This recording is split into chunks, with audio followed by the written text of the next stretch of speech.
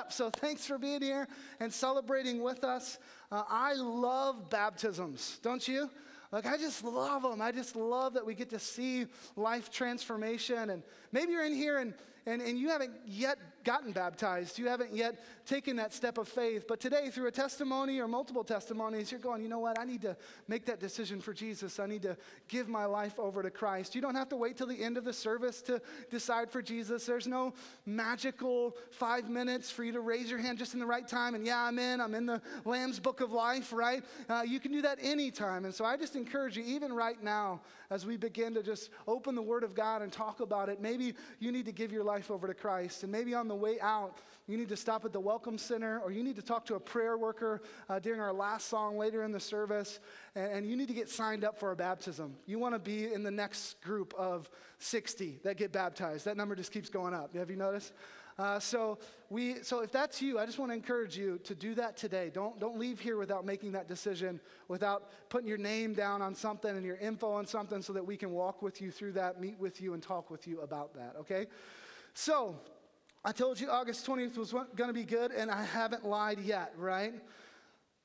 No? All right, whatever. We today are going to jump into a 3-week series called Church Is. And I don't want you to miss any of these messages. I want to make sure you get here through these 3 Sundays, and also make sure you get signed up for a life group starting next week. But if you have your Bible, grab it, head over to Ephesians, the book of Ephesians. We're going to be in Ephesians 2 today. If you don't have a Bible, then you can grab your phone or your tablet, head over to the YouVersion Bible app. We've got all of our notes on there. Just click on events or live, and you can follow along there. You can also grab your bulletin and take notes within that. There's a place for you to do that there. But let's start this way. Definitions matter, don't they? Like, definitions matter. The meaning of something matters. I mean, what something is determines how we treat that thing, right? When we have something defined correctly, we can then approach it correctly, deal with it correctly, prioritize it correctly. It's important that we define things, that we understand what they are so that we can act accordingly. Right behavior follows right belief. Think about that a second. Right behavior follows right belief about what something is, about what its purpose is, about what its value is. Right behavior follows right belief. Like laughing hysterically. That's a behavior, right? Is it good or bad? Laughing's pretty good, right? But should you laugh hysterically when your wife comes out in a new outfit she just bought? I wouldn't recommend it. I just wouldn't do that, right? Should you laugh hysterically in the middle of a funeral? Probably not. That would be inappropriate. Why? Because we have a right belief of what a funeral is and what it isn't, so our behavior follows suit. What about making out with your wife? Or making out with your husband? Making out with your spouse? Is that a good thing? Yes, I can recommend that. You should do that. But should you make out with your wife at the grocery store? Probably not. Should you make out with your wife at the movie theater? A little better, but still no. That's weird, right? Should you make out with your spouse in the middle of church? No, you shouldn't. You shouldn't make out in front of everybody. What about on your couch at home? Now that's better, right? That makes more sense. Is it okay to even talk about making out in church? Some of you aren't sure, all right? And some of you need to make out more. But that's a message for a different series on marriage that I don't have time to talk to you about today. You see, we have these behaviors that aren't inherently bad, but when we do them in certain situations, it just doesn't make sense. That's because definitions matter. Meaning matters to us. Our belief about what something is affects the way we treat that thing, our behavior towards that thing. That's why if you go out to eat with my family, right now we've got a 1-year-old, a 3-year-old, and an 8-year-old. So if you go out to eat with my family, I don't know what you're thinking, all right? But you do it. If you do that, you'll hear me say to my 3-year-old son, Joshua, "Where are we?" And he'll immediately calm down and whisper, "In a restaurant." Because he knows that in a restaurant, we turn down the volume and we turn down the crazy, right? He knows that, all right? I tell Hannah that same thing too, but she doesn't care. She's one and she screams and she does what she wants, all right? But my 8-year-old is very well behaved in a restaurant. I don't have to tell her where we are. Why? Because she knows what it is. It's a place where people go to have a nice meal. They pay for it. They want it to be nice. And so when we're at Chili's, it doesn't make sense for us to act like we're at home, to act like we're at the park, to act like we are at cross training or Six Flags or at a funeral, right? It doesn't make sense. What something is affects how we act, or it should. Behavior follows belief, and there's this spectrum of maturity within this, right? Like, I don't expect my 1-year-old to have a right belief about what the purpose of a restaurant is, like I expect my 8-year-old to have. So there's this spectrum. And value is a big part of this, isn't it? Like, you act differently with things that you value than with things that you don't value. And we all place different values on different things. And sometimes we're way off base, right? Like my 3-year-old, almost 4-year-old Joshua, he loves pennies. All right? He just loves them. But really, he calls any coin a penny. And so he's like, pennies. I'm like, quarters. He's like, pennies. I'm like, all right, pennies, whatever. So he already at his age, he knows that there's value in money. There's value in coins. But he's a little confused because he doesn't like dollars. And so I give him a 5 and he's like, what's this, a piece of paper? I want pennies, all right? I want pennies. He just kind of doesn't really get it. It's not good unless it's a coin to him. But then there's something else that he values more than all the pennies in the world. You know what it is? TV.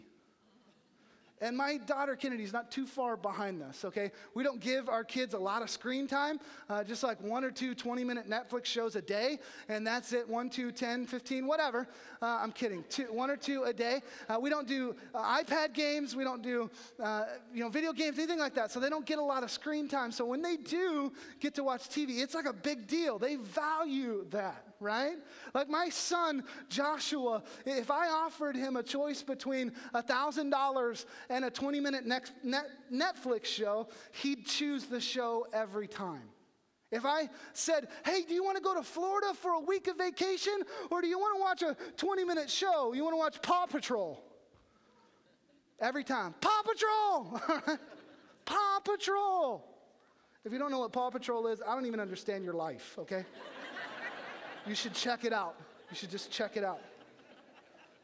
Right behavior follows right belief. Behavior is determined by our belief about what something is, what its value is, and to be clear, I'm not talking about words. I'm not talking about the value you say something has. I'm talking about what you actually believe. What you do, your action, your behavior, not what you say. That's how I can tell what you believe, what your value you place on this one thing is, what your priorities are. So with all this in mind, it seems like a worthwhile endeavor for us to spend some time talking about what the church is and what it isn't. So we can make our actions line up with that. So we can give it the right amount of time, effort, energy, and even money. What church is and isn't should affect how we act towards it. Are you with me?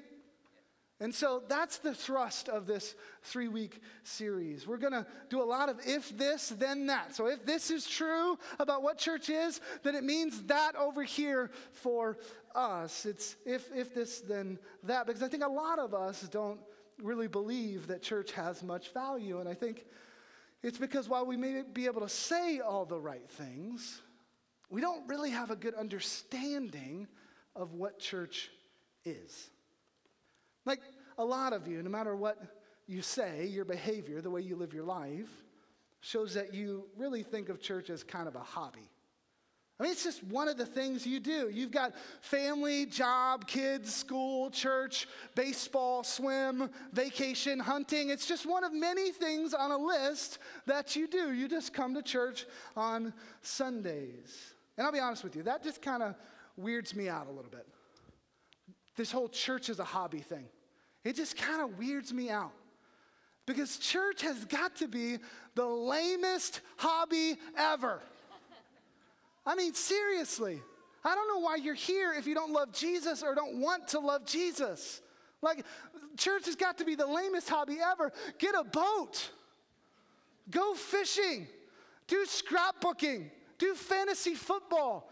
Play Pokemon Go if you're... the filter caught the if you're on that. The filter caught it. I'm not going to say that. I'm not going to say that. Church is the lamest hobby ever. I don't understand. You just come in here because this is what you do on Sunday morning. Are you bored out of your mind? You've got to be. You've got to be bored out of your mind. So for some of you, church is hobby. For some of you, church is location. It's this building. This is church. Church happens here, and then you go home, and church is not there. It's back here, right? It stays here when you go home. And you say things like, I'm at church, I'm going to church, but then you leave, and you leave the church. It stays here. For a lot of you, church is really just a social club. It's Rotary, it's the country club, it's Kiwanis, it's fraternity. Your friends are here, nice people are here, good kids are here for your kids to be friends with. It's just a social club. For those of you who grew up in a certain kind of home or came from a certain kind of tradition, for you, church is religion. It's doing the list, it's checking it off. It's about guilt. When you don't go, you feel guilty. When you do come, you don't feel guilty for like a minute. Right? It's a checklist. It's a I have to perform for God kind of thing. It's law. It's penance. And when it comes to anything in your life, your behavior towards that thing is based on what you believe about it, what it is, what its value is. So in this series, I want to talk to you about what church is. Church is not hobby. Church is not location. Church is not social club or religion. It's much more than that. Church is family. Church is mission. Church is life. And so we're going to stay predominantly in the book of Ephesians throughout this series. We're not going to go verse by verse, but we'll get a pretty good study in it through this series. So let's start with Ephesians 2. Ephesians 2, starting in verse 12. It says this. Remember that you were at that time separated from Christ, alienated from the commonwealth of Israel and strangers to the covenants of promise, having no hope and without God in the world. But now, in Christ Jesus, you who were once far off have been brought near by the blood of Christ. So every one of us, no matter how long you've been doing this church thing, no matter how long you've been doing this Jesus thing, was at one time totally in darkness. We knew nothing of the promises of God. We knew nothing of hope. We were strangers to God. We were so far off that we didn't look for him. We didn't hope for him. We didn't ask for him. We were so consumed with ourselves and with darkness that we knew nothing of the light and didn't even long for it. We were running as fast as we could away from God towards the enemy of our soul, away from light and towards the darkness, away from the truth and towards the lie. But then, what Christ did on the cross happened. Then the cross happened, not just historically, but personally.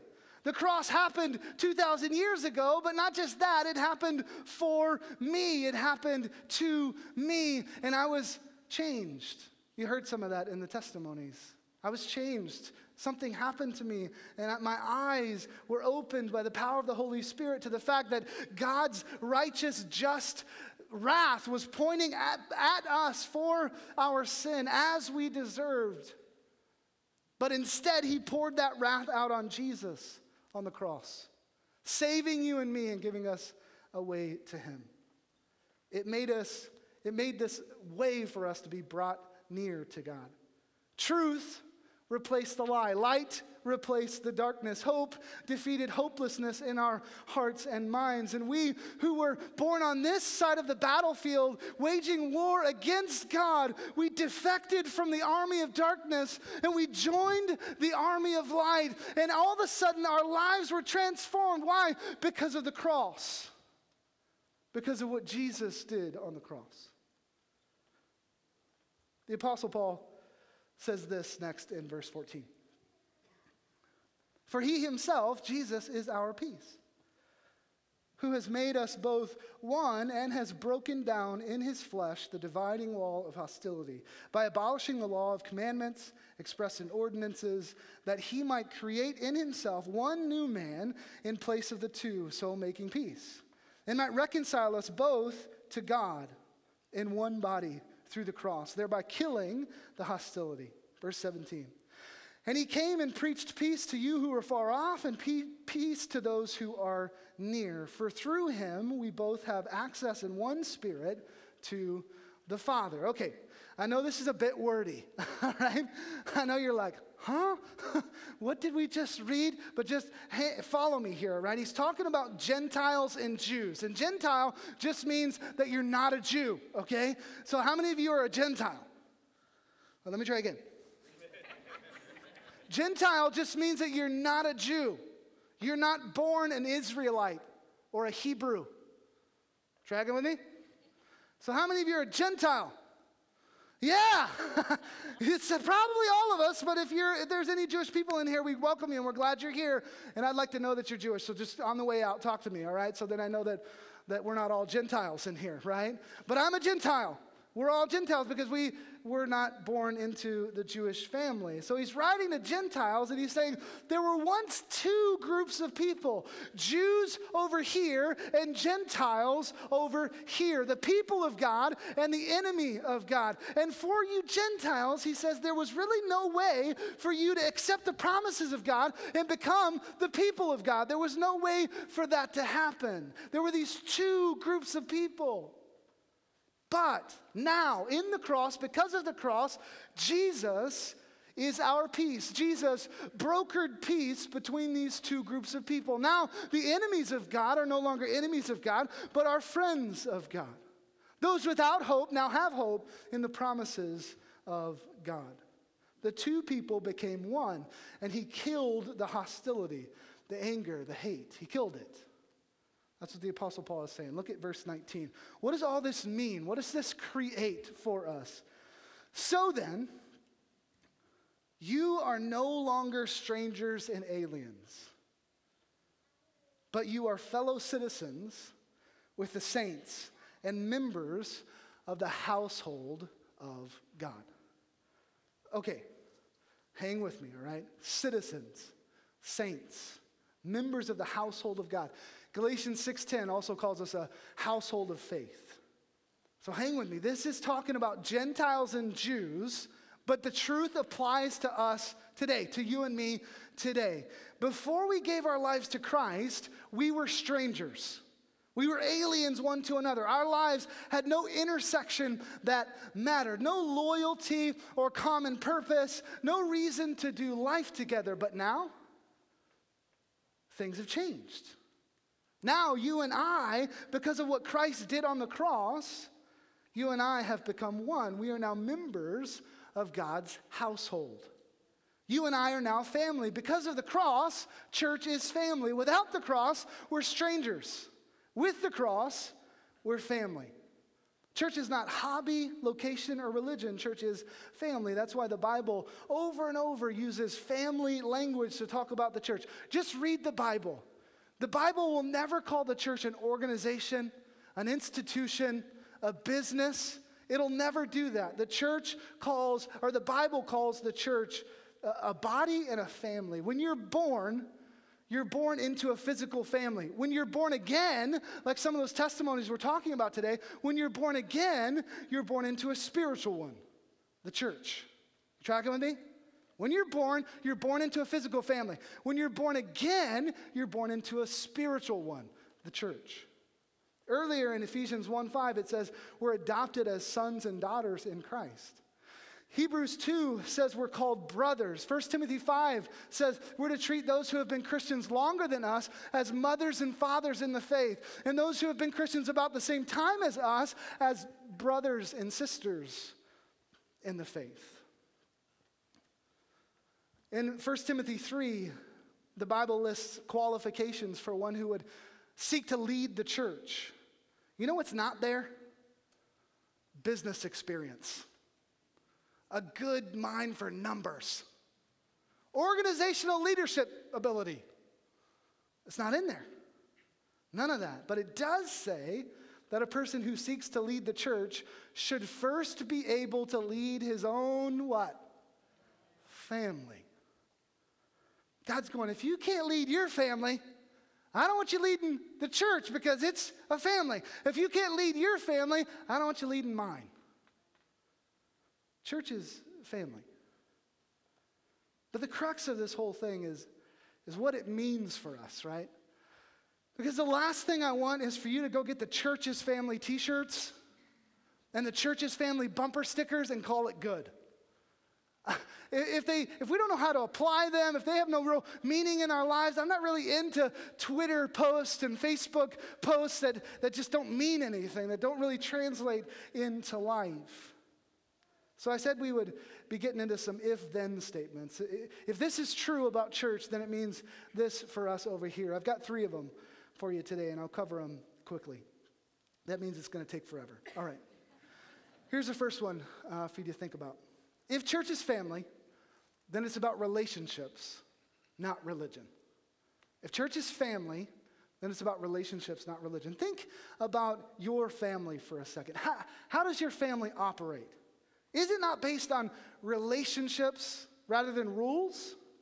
I mean, isn't your family organized differently than your workplace or the gym or the government or the school? Isn't it organized differently? I mean, there are rules, sure, but your family does not function based on rules. It functions based on concepts like dad, mom, brother, sister, grandpa, grandma. Those names have meaning to you because they are the relationships you hold most dear in your family. We are the church at Great Oaks. We gather here. We live here. We're this local church. We're this family. We have extended family of believers that meet all over the world that are a part of our extended family, but this is our family. We don't gather because of religion, because of rules, or because of some doctrine or theology. We gather because of identity, because of relationship. Brothers, sisters, mothers, fathers, family. I don't know if I'm getting across to you this morning. I don't know if I'm really hitting it right this morning or not, but to come here for activity, information, or entertainment, or out of some religious desire to be found worthy before God this week, is to miss it. You're missing it. If that's you, you're missing it. If you're coming here and just kind of hiding in the crowd, if you come and go with no or very little connection with anyone else in this room, you're missing it. And listen, if this is all the church you get, if this on Sunday morning is all that church is to you, if Sunday morning is it, if Sunday morning is the sum total of church to you, then you're missing it. You're missing it. We're a family.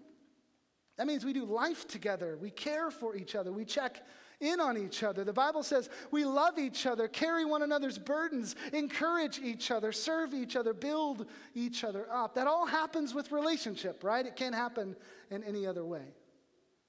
You are not designed by God, nor are you being asked by God to do life alone. You were created to follow Jesus with the family of God, the church, not alone. At Great Oaks, that means you're involved in a life group. You become a real part of this family when you take the next step from just showing up on Sunday and you go meet with a smaller group of this family. On a weekly basis, life groups gather where families gather in homes. We help each other. We do life together. We pray for each other, encourage each other, study the word together. If church is family, then it's got to be about relationships, not religion. Here's the next one to think about. If church is family, then we expect imperfection, not perfection. If church is family, we expect imperfection, not perfection. Listen, just like in your family, there are some crazy people here. Don't point at them. There are some crazy people just like in your family, there's some crazy Uncle Carls, and there's even some mean Aunt Susies, right? If you don't have that person in your family, it's you. Okay? And so it's you. And so I don't have time to help you accept that today. I got to keep preaching, okay? But we can talk about it later. It's you. Everybody has them. If you don't know who they are, it's you. Listen, I've said this before, and I'll say it again and again because I believe it's important, and it's something I want you to understand and even repeat. The church is made up of sinners, hypocrites, gossips, cliques, prideful, arrogant, and sometimes rude people, just like Walmart. Just like the gym you go to, just like your family, just like your biological or adopted family. We're imperfect. The only difference is that we should know it, right? We just know it. We know we're jacked up. There's no such thing as a perfect church. I've said this before. There's no such thing as a perfect church. If you find a perfect church, don't go in because you'll mess it up. Right? Unless you're perfect. And if you're perfect, let's talk later, okay? Let's talk later.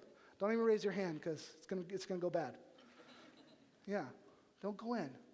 And then if you haven't been hurt or offended by someone here at Great Oaks, just give it time. Just give it time. Because we are a group of sinful, messed up people. Just give it time. It'll happen. We will jack you up. Someone will say something insensitive or hurtful. It'll probably be me. Right? Someone will take credit for something you did. Someone will open their mouth before they engage their brain. It'll happen. Because just like your biological family, there are no perfect people in your spiritual family. And listen, the more time you spend with us, the more evident that will become. Right? And so when you jump into a life group, you'll find out that some people you thought had it together really don't have it together, right? The curtain gets pulled back. You ever experienced that? You go to life group with this person, this sweet little lady who's always smiling on Sundays, greeting at the door, singing on the stage, something like that. And you're like, man, they really got their life together. And first meeting, you're like, they don't have their life together at all. You find out that this smiley lady's got an anger problem, right? She doesn't like to be disagreed with. But listen, God is working on her just like he's working on you.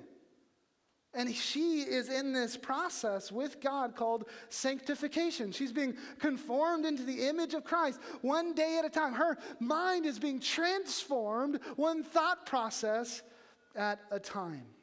But listen, you doing life with her and her doing life with you, that's how we become more like Christ. That's how we mature, right? We sharpen one another. It might not always be fun, but in the end, it's worth it. As we walk together in honesty and in imperfection, God does something awesome. Our hearts are mended and knit together within the family of God. We learn to forgive and walk in humility. We learn about grace, being given something good that we don't deserve, and mercy, not getting something bad that we do deserve. We learn about all that as we walk with others. And it's this really beautiful thing that God has set up. Without it, without this peace, you'll never get to where God wants you to go. You just won't. Because he designed it all to be done in community as a family. Look at this last one. If church is family, then commitment is required, not optional. To be a part of a family, commitment is kind of assumed, right? You got to be committed to be a part of a family. You can't really be a part of a family if you're not committed to it. If you're a Christian, you're supposed to be committed to a church family. That means you show up. Not just whenever you want, like it's a social club or a hobby. No, it's family. This is family. So you show up. You're committed to being here on Sundays when we gather as a large family and on other days when you gather with your life group. If there's a need in life group or here in our larger family, you step up, right? You're committed. You step up and you help whoever it is that has a need. You're a part of the family, so you contribute. Of course you contribute. You're a part of the family, right? Your win is our win. Our win is your win. The church's family, the church's failure or the family's failure is your failure, right? So of course you contribute. Of course you commit. And when you commit, it's not just words. In a family, there's accountability, right? It's kind of built into the way we do family. There's accountability. Like, you might not be able to talk to an acquaintance or a coworker or a friend about not following through on something they said they were going to do, right? When they say they're going to do something and they don't follow through, you might not be able to talk to them. You might go, well, that's not really my place. I don't really know them well enough to talk to them. But family's different, isn't it? Family is different. We know our family well enough to say, hey, I thought you were going to take out the trash. It's stinking up the kitchen. Get to it. Right? Hey, I thought you said that we were going to make gathering with our church family a priority, but we hadn't been in 4 weeks. Hey, you said you were going to do this, but you didn't. Hey, you got something in your teeth. Right? We know family members well enough to do that kind of thing. And there's forgiveness there for sure. It's always done in love, but when you're a family, commitments are followed up with accountability. And although it seems like at the time kind of a bad thing, when we look back on it, we realize it's a good thing. Accountability is good. It helps us follow through. In the context of your church family, accountability helps you to do and to be what God wants you to do and to be. So it's an even bigger deal, isn't it? Church is family. Let's end by looking at the rest of Ephesians 2 here. Starting in verse 19 again. So then, you are no longer strangers and aliens, but you are fellow citizens with the saints and members of the household of God. Built on the foundation of the apostles and prophets, Christ Jesus himself being the cornerstone, in whom the whole structure being joined together grows into a holy temple in the Lord.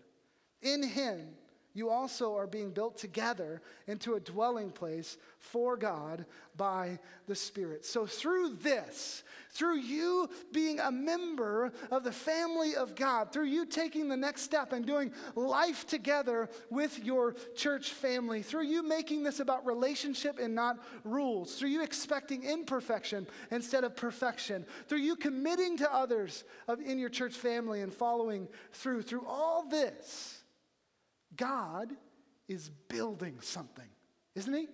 He's building something. Jesus is the cornerstone. He's the linchpin. He's the center. He's the foundation. But from there, God is building you into the temple of the Lord.